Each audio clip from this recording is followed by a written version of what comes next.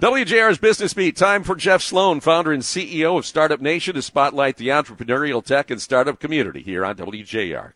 Good morning, Guy, Lloyd, Jamie.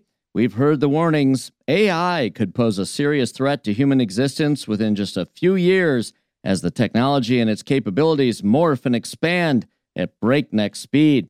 Well, now a Microsoft-backed generative AI company known as Mistral on Monday unveiled a new model that the company's founder, Arthur Mensch, said can perform some reasoning. That's right, an AI model that can reason like human beings. Isn't that supposed to be off limits for AI? And isn't the ability to reason supposed to be something uniquely human? Not anymore, it seems. The new AI model is being made available by open source on its platform and through Microsoft Azure Cloud Services, the company's first distributor partner.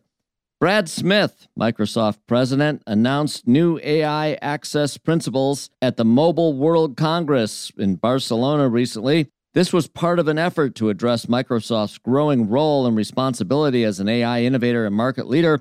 He had this to say: the new AI economy is creating not just new opportunities for existing enterprises, but new companies and entirely new business categories. Now, in terms of reasoning, that's the ability to think logically and reach conclusions.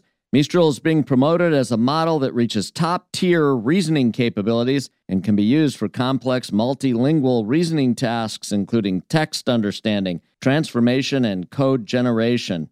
So the needle keeps moving, guys. By many estimations, AI will be one of the biggest business opportunities in history. Many others fear, though, that in spite of its value to business, AI that advances to the point where it can, for example, conduct human-like reasoning could spell big changes for humanity as we know it.